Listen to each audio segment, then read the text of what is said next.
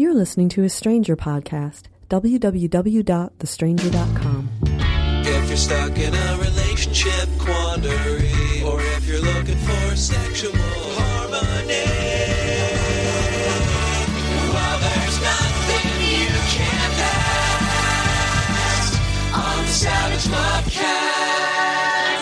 Lovecast. So many of you have heard the news that music television, also known as MTV, which is this startup channel on your cable box, has given me a television program that will begin in the fall, which is basically going to be more of what I already do and do so middlingly well, Q&A. They're going to come with me on my college speaking tours. We're going to film them. We're going to make TV shows out of them. It's not the show I pitched to MTV. Unfortunately, that one technically wasn't realizable. What I wanted to do was a show where I would get into a time machine and go back in time when the teen moms were just teens and sexually active and scream, get an abortion at them at the top of my lungs, and then jump back in my time machine and go back to the future. But we couldn't pull that off because the technology's not there, so I can't prevent Teen Mom from happening. So that's the show. It's going to be Savage Love Q&A. They're calling it Savage U. They rejected my title for the show, which was Dan Savage's Alaska. They passed on that title, so it's Savage U. And the reaction to me getting my own television program has been generally positive. It hasn't been received with unalloyed joy in all quarters of the news. Maggie Gallagher, who is the head of the National Organization for Marriage, also known as NOM, also known as an officially designated hate organization, isn't pleased. And she wrote a blog post that begins, renowned sex columnist Dan Savage, who is an openly gay man, will be taking his popular sex and relationship advice column to MTV in a show appropriately called Savage U, where he intends to educate your college students about the importance of honesty over just about anything else, including fidelity. Savage, who for all his experience, little dig at gay men and how sexually overactive we are there, Maggie, I caught that. Savage, who for all his experience does not know what women are like, blah-de, blah-de, blah. She doesn't think I should be giving advice to women because I don't fuck them anymore, which is hilarious because Maggie Gallagher bases her opposition to same-sex marriage in part on her Catholicism, which is a religion built around guys who don't have sex with women telling women what to do.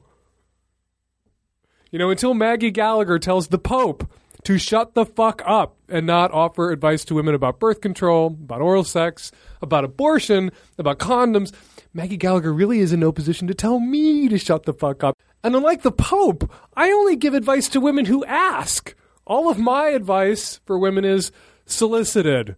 The Pope is always telling women who aren't Catholic or who are Catholic but think the Pope should shut the fuck up what to do. He's always offering them unsolicited advice. I am solicited. Anyway, Maggie has a problem with my show. You might too. It's coming up soon on MTV. It's going to eat my fall. I'll be dashing around the country. I'm very excited about it. Maggie Gallagher, the National Organization for Women, is not. I think we'll have to agree to disagree about that, Mags. And now to your calls. Hi, Dan. I have a question. Not so much wanting to get advice, just a curiosity thing. I was out recently in San Francisco with some friends, and we ended up going out in the Castro. And we were at a really fun bar and met this really entertaining gay guy that we proceeded to hang out with for the rest of the night. And at the end of the night, I don't really remember this, we apparently left the bar and were standing outside, and according to my friends, he and I started making out. And I guess my friends are standing with some other people who made a comment like, oh, sure, come to the Castro and make out with a gay guy. Also, according to my friends, then I guess his friend or boyfriend came up who was also equally gay. I mean, like, this guy was just the way he dressed, the way he talked. Like, I didn't question the fact that I thought he was gay at all. But apparently, somehow I ended up making out with both of them. Is that a thing? Like, would a gay guy only want to make out with another guy? I don't usually initiate things like that. I'm pretty timid, even when I'm drunk. But apparently lasted for a while. I just a curiosity thing. Not really typical me. I also didn't think typical gay guy thing to do. Setting aside for a moment the possibility that these guys are bi guys and not gay guys, I'm not going to talk about whether that thing that you described is a thing, but I'm going to talk about something else, another thing that is a thing. Have you heard of Gay Chicken? It is a game that straight boys play where they make out with each other. They will kiss, and it's like playing chicken, like standing on the train tracks as the train comes. And the loser is the first person to jump out of the way. And in Gay Chicken, the loser is the first person who bails because, he's making out with a dude and he's straight, and that's crazy and gross. And I wish Gay Chicken existed as a game when I was in high school because I would totally revisit the whole Bobby Kirst situation. I would challenge him to a Gay Chicken instead of just admiring him from afar all through grade school and high school. Anyway, maybe Straight Chicken. Maybe Straight Chicken happened. Maybe somebody has invented the game Straight Chicken to complement the game Gay Chicken. And so maybe these guys were making out with you not because they were attracted to you or because they were bi, but because they were seeing how long they could kiss a girl before they had to bail. And that could be the thing. That could be a thing that happened that night. That or they're bi. But generally, as a rule, gay guys don't make out with straight girls at bars when they're drunk unless they're being goofy or weird or funny or they aren't actually gay guys. Here's another thing. If when you're out in the Castro, you're so drunk that you can't remember if you made out with any guys or how many guys you made out with or whether those guys were gay or straight, you were a little too drunk that night in the Castro and you might want to moderate your alcohol consumption even when you are a girl and in what may feel like a safer place to get blackout drunk like a gay bar because you never know who's there or what they're up to or about or what games they're playing. Hey, Dan. I just wanted to call. I've been listening to a lot of your podcasts, and I haven't heard anything regarding my issue. Anyway, I'm in an S&M-based DS relationship with a lovely woman. Identify her as my sub, and we share that, but we also have an open relationship where I'm allowed to play with other people, and she's allowed to play with other people, but we still share the same dynamic. Anyway, that being said, lately I've been getting a lot more play opportunities than she has, and it's not that I've been cutting into my time with her as much as just I've been being propositioned all the time, and so I never cancel her first, but I'm always being asked whether or not I want to do things with these other people, and me being a 23-year-old male, I can't really deny it. So as long as she knows about it, I feel that it's okay with that. How do I go about getting over that, that I know deep down I'm interested in monogamy, but I'm also enjoying this brand new dynamic that I can have somebody that I can rely on for, support and for, all these other things. And then, but it also, something in my brain clicks where it's just like, wait a minute, I have I technically have a DS girlfriend, and here I am going whatever, and I know she's cool with it, but I don't know how to make peace with the fact that, this is a completely new dynamic to me. And like, where's the line where I'm no longer being a misogynistic bastard about it and actually just having fun and enjoying the agreement that me and her came to?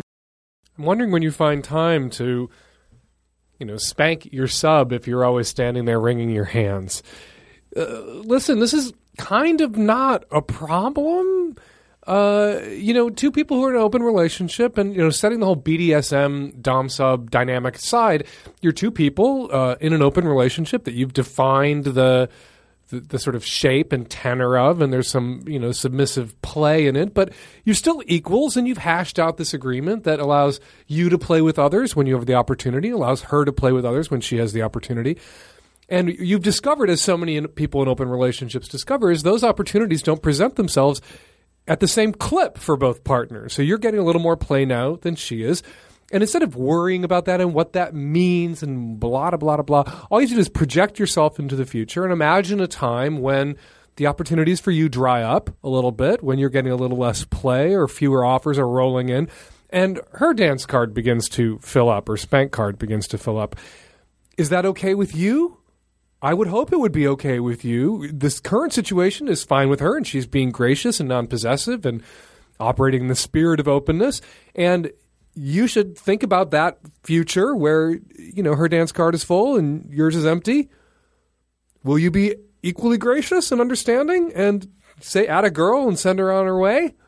Then there's no problem here. Then everything is fine. Take her at her word. Take yes for an answer. Take yes, fuck other people for an answer. And in the future, you will give that same answer to her if she has any self-consciousness about the situation when the tables are turned. And I promise you the tables will turn.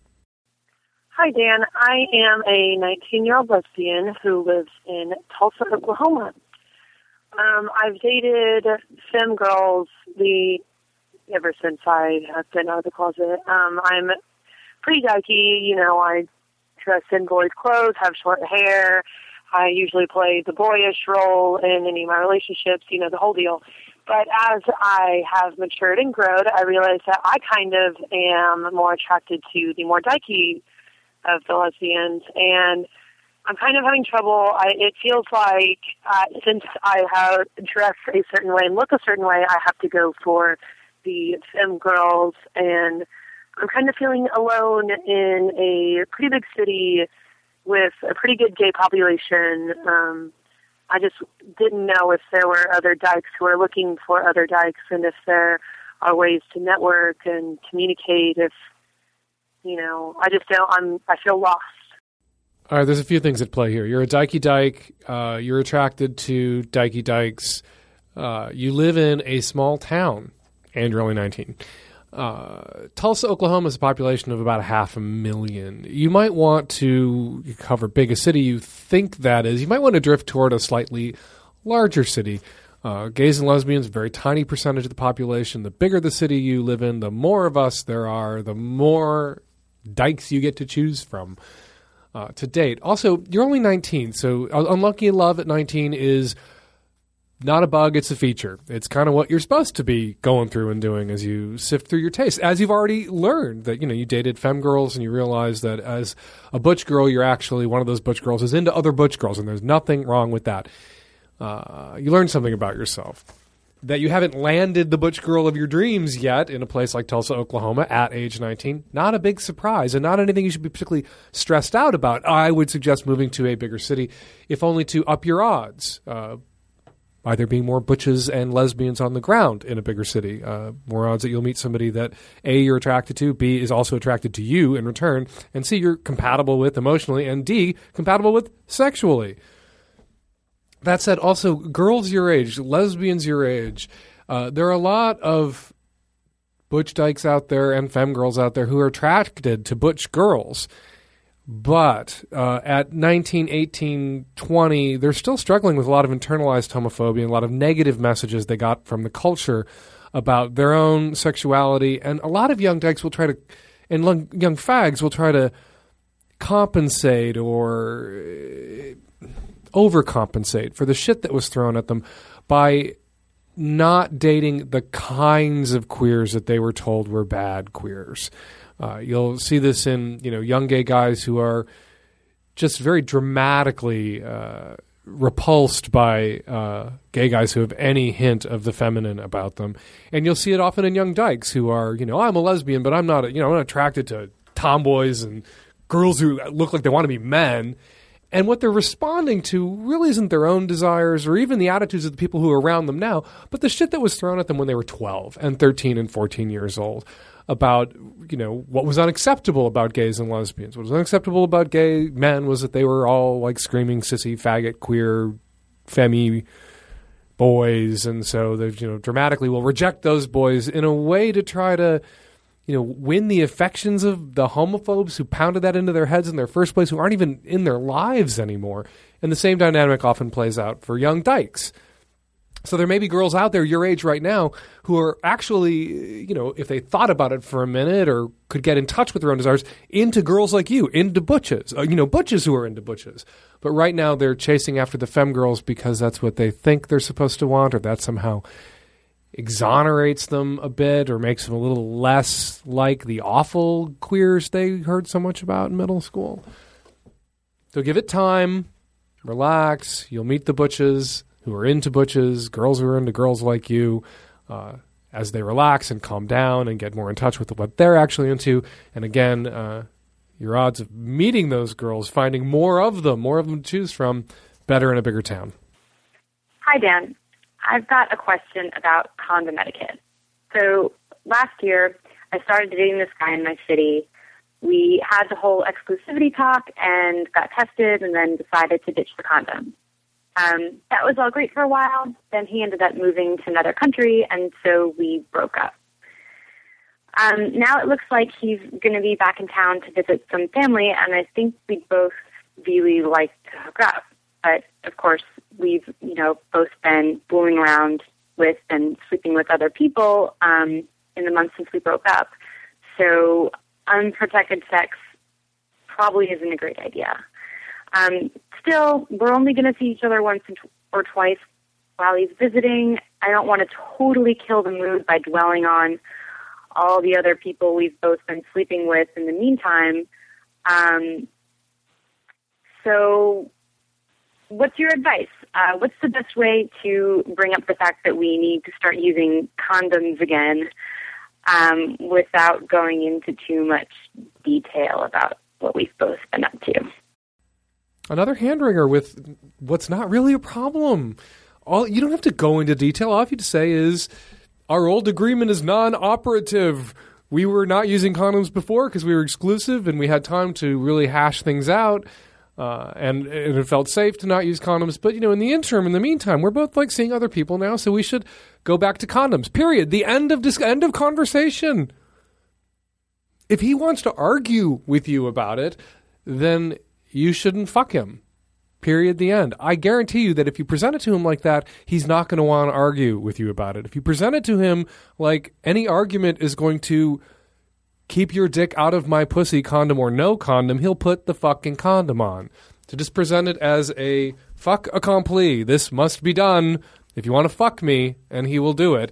And you don't have to justify it or explain it. You don't have to justify or explain requests for safety. You don't have to justify to someone, I would like to use condoms. Even if we weren't using condoms before, I'd like to use condoms now for my own sense of personal safety and security because the circumstances are a little different now. The end. This is where people get into trouble with sexually transmitted infections and unplanned pregnancies, is this inhibition, this self-consciousness around negotiating terms with a new partner or renegotiating terms with an old partner that you're resuming sexual activity with. You just have to toss it out there and let the chips fall where they may. Usually people are inhibited because they're afraid that if they make a demand or they change their demands, that person that they're sexually into and sexually attracted to may walk. When you make reasonable demands about safety that are as much for your own protection as your partner's protection, and your partner walks, good fucking riddance. That's nothing that you should be overly concerned about because they've demonstrated by walking that they were a safety risk and they weren't worth it. They weren't worth the investment of time, emotional energy, intimacy, or risk. So don't fuck them if they walk. And you can't fuck them if they walk because they walked. So you win either way. They stay and they do what you asked and you fuck them and you win, or they balk and they walk and you don't get to fuck them and you win because they didn't deserve the fuck that you were going to fuck them with. Yeah, hi, Dan. I'm a 37-year-old gay woman. I live in California, and my cousin, who is 26, is a teacher in New York City, the Bronx specifically. Anyway, one of her students came to her. She's 13, and she wants to come out to her homophobic mother. Apparently, she's very homophobic, just says being gay is disgusting, unnatural, et cetera, et cetera. There's no support group at their school, and the social worker there is super busy with mandated counseling. So at age 13, what sort of advice would you have for this kid? my inclination would be to say, please don't come out right now. I mean, she's obviously completely dependent on her family. I directed her to the Trevor Project and then also to your Get Better Project. So just wondering if you have any advice. No need to call me back, but I think it would carry some clout coming from you to give that sort of advice to someone that age. Thanks a lot. Bye. It's wildly irresponsible of lesbian and gay adults to just willy-nilly, without any regard for the particular circumstances of a particular gay teenager, to tell those gay kids just to come out. Coming out indeed is necessary and important, and we all have to do it. We all should do it. You really can't live a life as a lesbian or gay or bi or trans person with any sense of self or integrity or any really reward without being out. But not all kids can be out. Kids really, gay, lesbian, bi, trans, middle schoolers, high schoolers, they have to look around. They have to look at their parents, who their parents are, and decide whether they can risk it. 40% of homeless teenagers are LGBT kids who were kicked out or thrown out of the house after they came out or were outed to their families. Homelessness for young LGBT folks is a huge risk. A lot of those kids wind up engaged in survival prostitution, and a lot of them don't survive that stage of their lives. And that can also do a lot of damage to a person emotionally if they're engaged in prostitution, not because they feel they have a capacity to engage in that kind of work without being damaged, but because they feel they have no choice. So don't, as the adults near or around this girl, just advise her to come out in the hopes that her family will go P-flag on her ass and turn into supermom and superdad and be there for her. If they've communicated to her that they are crazy homophobic, the odds that they will react crazy and negatively when she comes out are really high. I would advise a teenager in her circumstance to lay low, to bide her time, to constantly reassess where she thinks her parents are at on the issue, but to come out to them from a position of strength. If she feels she must come out to them now, if she can't wait, or if she's about to be outed, or if they suspect and they're badgering her, she needs a backup plan. She needs a place she can go, a relative she can stay with, or friends she can flee to. She needs a lawyer, perhaps, to get herself emancipated from her parents and her family and declared legally an adult. It's a tremendously risky situation that she's in. To be 15, face 2.5, 3 more years of being a minor, being someone else's child, and those people, particularly if they're homophobes, having absolute control over her life and her destiny. So tread carefully, be careful, don't push her to come out, acquaint her with the risks, and a lot of people who've made videos of the It Gets Better Project talk about those risks. And be there for her. Oftentimes what a 15-year-old queer who has a family that she can't come out to needs are some sympathetic adults around her who can listen, assure her, reassure her that it'll get better for her too, and that her family, like so many other gay and lesbian adults, her family can come around. That even if they react negatively now, or when she comes out at 18, when she's safe, they too can come around. Good luck to you. Good luck to your friend, the teacher. And, how lucky for this girl that she has a teacher, if no one else, that she can go to and confide in and get the support that she needs right now. Hi, Dan. I am a 22-year-old straight female in a city in the Midwest, and I am kind of have a dilemma. I've been in this on-again, off-again relationship with someone who I love for, going on 4 years now, and when we break up, I usually see somebody else, and in the most recent breakup, I've kind of gotten into some,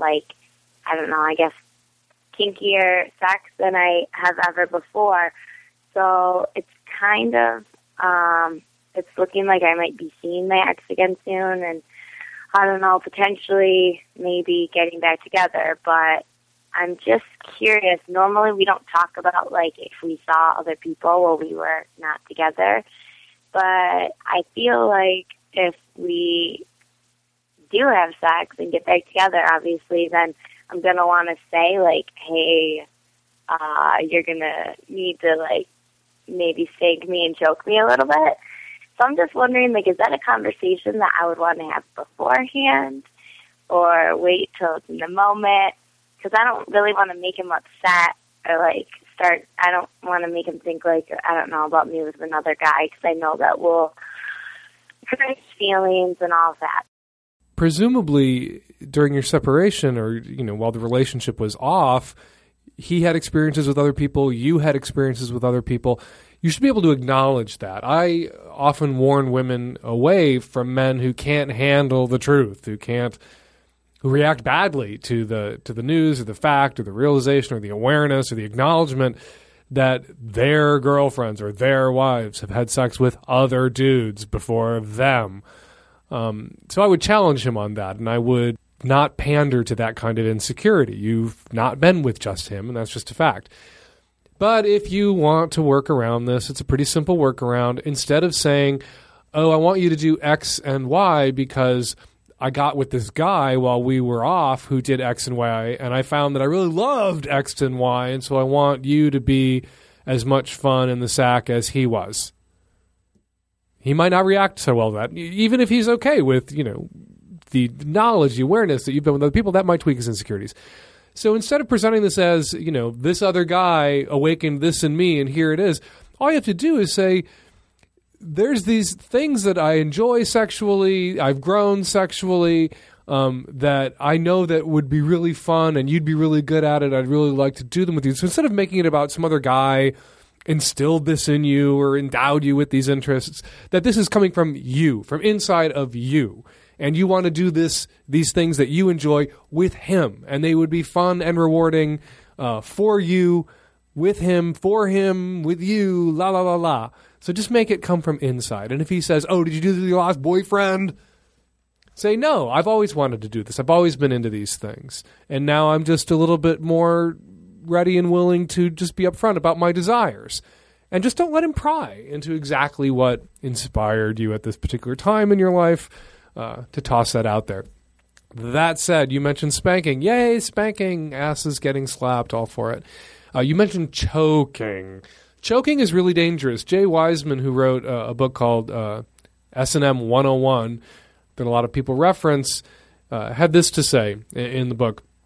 Other edge play activities such as suspension bondage, electricity play, cutting, piercing, branding, enemas, water sports, and scat can and have been taught with reasonable safety, but not breath control play. Indeed, it seems that the more somebody knows about how a human body works, the more likely they are to caution people about how dangerous breath control, which can include choking, is, and about how little can be done to reduce the degree of risk. There's a lot of people out there who aren't actually people out there. They are ashes and urns because they were engaged in breath control play, they were doing choking or asphyxiation, and it went wrong. Or they were doing it, most foolishly of all, alone, and it went disastrously wrong. Breath control is too dangerous for me to sign off on, and it is certainly too dangerous for you to ask somebody who has never done it before and may not have a feel for it just to go for it. Just go ahead, choke me. That's a really bad idea. If you must, if it really turns you on to have your air supply fucked with, I would recommend, or not recommend, I would toss this out there without recommending it. You can get a gas mask. Somebody can put their hand, the palm of their hand over the air intake thing, and all you have to do is shake your head, and the palm of their hand slips, and you can get air. You can also just have someone put their hand over your mouth and pinch your nose closed until you begin to shake it off a little bit. But I would prefer that listeners to my program, to the Savage Lovecast, not engage in breath control play, not engage in oxygen deprivation, sex games, because the consequences from brain damage to cardiac arrest to death are just too extreme. Hi, Dan. I'm calling because I am on the verge of a divorce, unfortunately. I am 26, female, kinky. I've been married only 5 months, and surprise, I am no longer sexually attracted to my husband.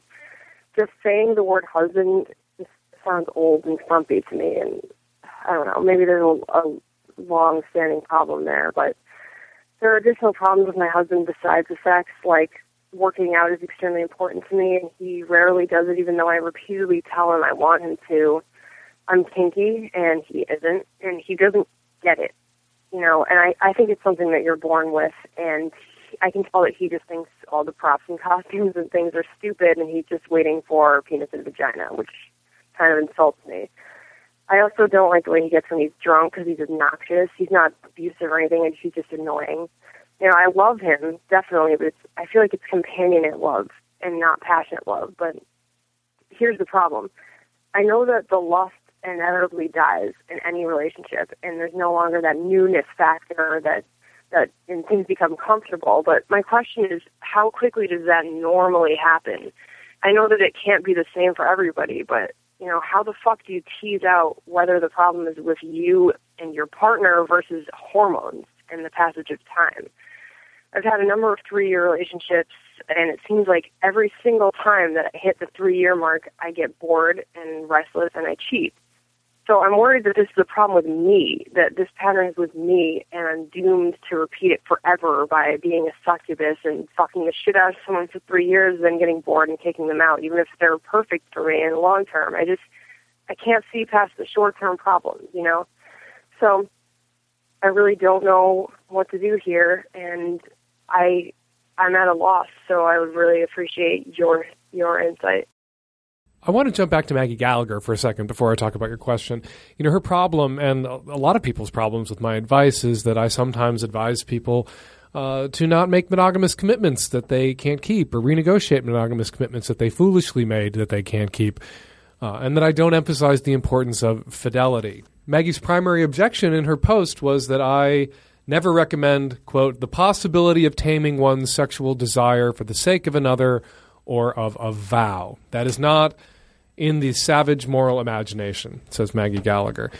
It actually is in my moral imagination, taming your sexual desires. I've always said, you know, settling down requires settling for, and sometimes what you settle for is less than you would like sexually.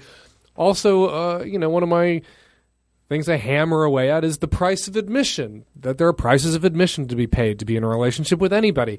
And you have to determine if this particular price of admission is a price you're willing to pay, and if it is, if that person's worth it, you pay it and shut the fuck up.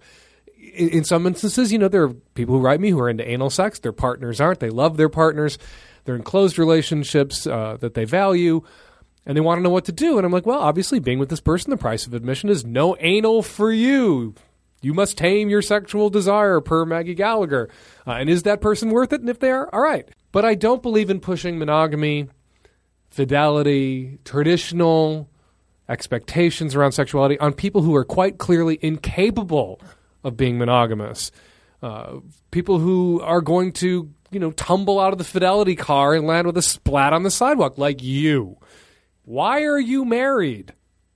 Why did you make a monogamous commitment? You're incapable of it. You know yourself. You know your pattern, that you're with somebody for 6 months, a few years, then you get bored, then you need somebody else, then you need to move on. You've attempted to fit yourself into a mold that you're not going to fit into, the marriage monogamy one guy mold. You've poured yourself into that, and you're already trying to break out of it because it's not for you. Why pour yourself into that? And I get attacked by the likes of Maggie Gallagher when I tell people like you, don't get married. Don't make a monogamous commitment. Or if you are going to get married, have an open marriage. Have a marriage where you can have stability, a partnership, companionship, a companionate marriage, and also the variety and sexual adventure that you clearly need to be happy. Right now, your husband represents for you in your imagination the death of possibility, the death of adventure, the death of being with somebody who goes to the gym. Doesn't share your kinks. So when you look at him, you just see all your unmet needs, and it's hard to see the needs that he does meet because you're so focused on what you're not getting and will never get from him. So why'd you marry him exactly? I'm not exactly sure why you would marry him then. And I guess I'm a bad guy for telling you shouldn't have married him, or telling you that you shouldn't marry anyone without negotiating in advance a degree of openness that will allow you to be committed to somebody and also get past the 6 month to 3 year boredom thing that makes you slam your hand down on the self-destruct button in every relationship that you're in. And that makes me the bad guy for the likes of Maggie Gallagher. And actually, Maggie, if you're listening, I believe you are a listener, wouldn't it be better for marriage if this woman wasn't married? Wouldn't it be better for the divorce rate if this woman wasn't going to get married and divorce and get married and divorce, get married and divorce? Because on the one hand, she wants to be the sort of person or have the sort of relationship that the culture tells her is virtuous and that she should have and should want. On the other hand, she's going to get bored every 3 years and dump the motherfucker and go off in search of adventure and possibility. It would be better for her not to marry and just have, a string of relationships that give her pleasure, or to marry and be in a non-monogamous relationship, to marry without fidelity, to marry without a monogamous commitment. Because that's the kind of marriage that would probably last for this caller. If she had a marriage without monogamy, she had a marriage that allowed for some variety, she could stay in that marriage. Right now she has a marriage that means no variety, no adventure, and she's not going to be able to stay in it. So I actually have a very pro-marriage, anti-fidelity, under certain circumstances for certain people, agenda. And I would like some credit for that agenda of mine. Maggie? Hi, Dan. My name is Sky. I'm from Oregon.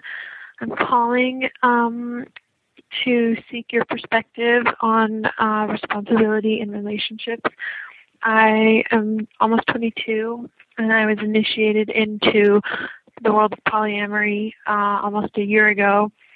I became lovers with one of my best friends who's about 13 years older than me. He, at the time, was just in transitioning out of a 6-year partnership, and I also fell in love with his partner, and so we all were sort of lovers together for a time. And then once she moved away, he and I kind of transitioned out of being lovers, but we're always really intimate and snuggled and all this stuff. We lived together in a community situation with other people, and I found myself, once the support of the partner was gone, I was feeling really unsupported and more triggered by jealousy and all these things when he took other lovers and he wasn't my lover anymore. And so my question to you is, what is your perspective on his responsibility to me at this point? We still live together, and so and I'm finding myself emotional support from him and coaching in the world of polyamory, and really I need him to be my ally and supportive of me when I'm feeling crazy and emotional when I witness him with other people and when he's not with me. And so does he have any responsibility to me as somebody that he initiated into the world of polyamory and sort of took as a lover for a short time and then kind of dropped? And so, or does he owe me nothing? And do I just need to get over it and not feel jealous, or feel jealous and then move out?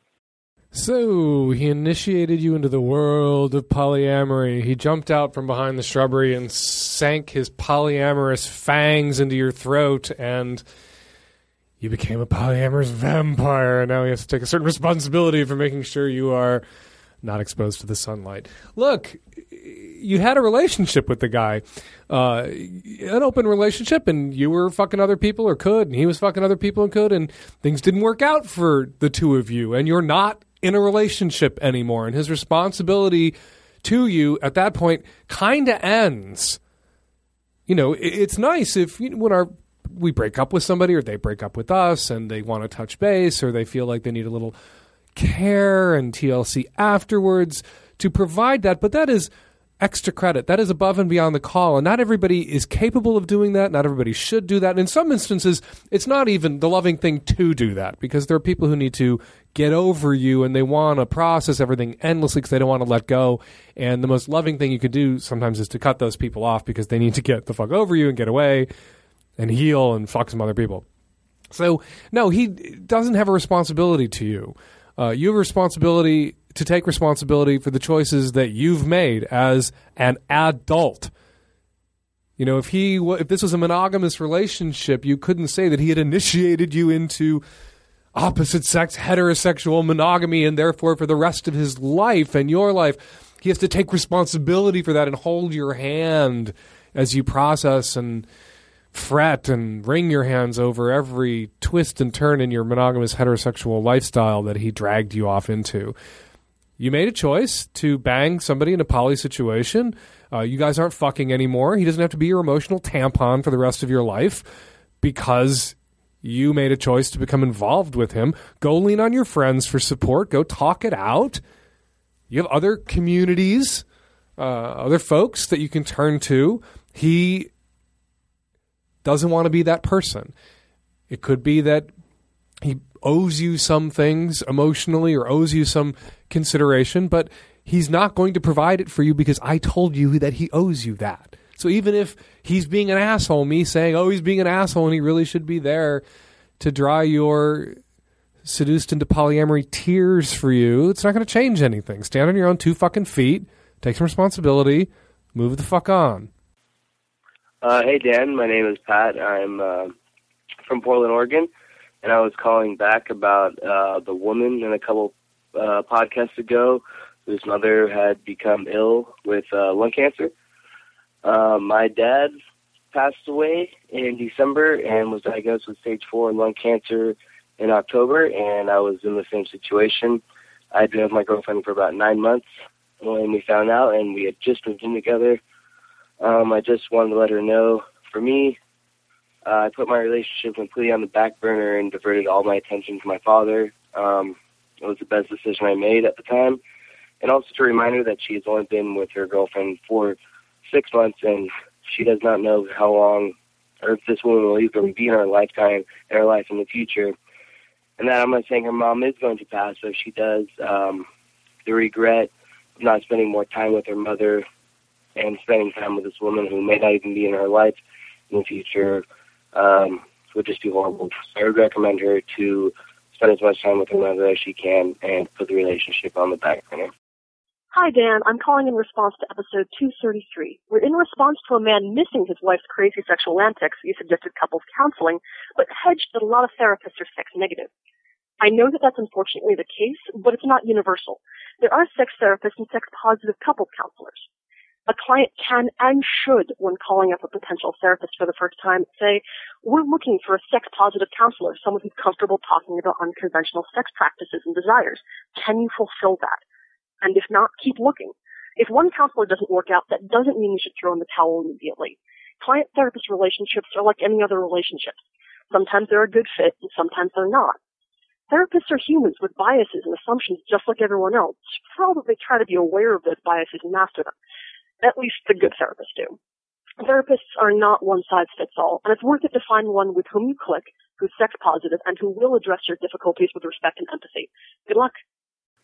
Hey, Dan. I'm just calling in with a comment to episode number 229. You had a woman call into the podcast who was having a hard time picking herself up after ending a daddy-little girl relationship, wherein her sex life was focused a lot around age play. Now, I have to admit, I've really enjoyed listening to your show since I first discovered it nearly a year ago while cruising around Seattle with some of my old friends late at night. But I was really surprised by your reaction to the caller's use of a sippy cup as a part of her age play. So I thought I could help clarify why we use such objects like that in our play. And yes, I'm a 24-year-old daddy little boy switch with my girlfriend, and I'm kind of an advocate of accurate and responsible portrayal of age play in the media. It's not that the sippy cup itself is a sexual object. The sexual object is usually the diaper that we're wearing, because we don't get off by drinking out of a sippy cup. Usually, it just helps us get into a submissive headspace.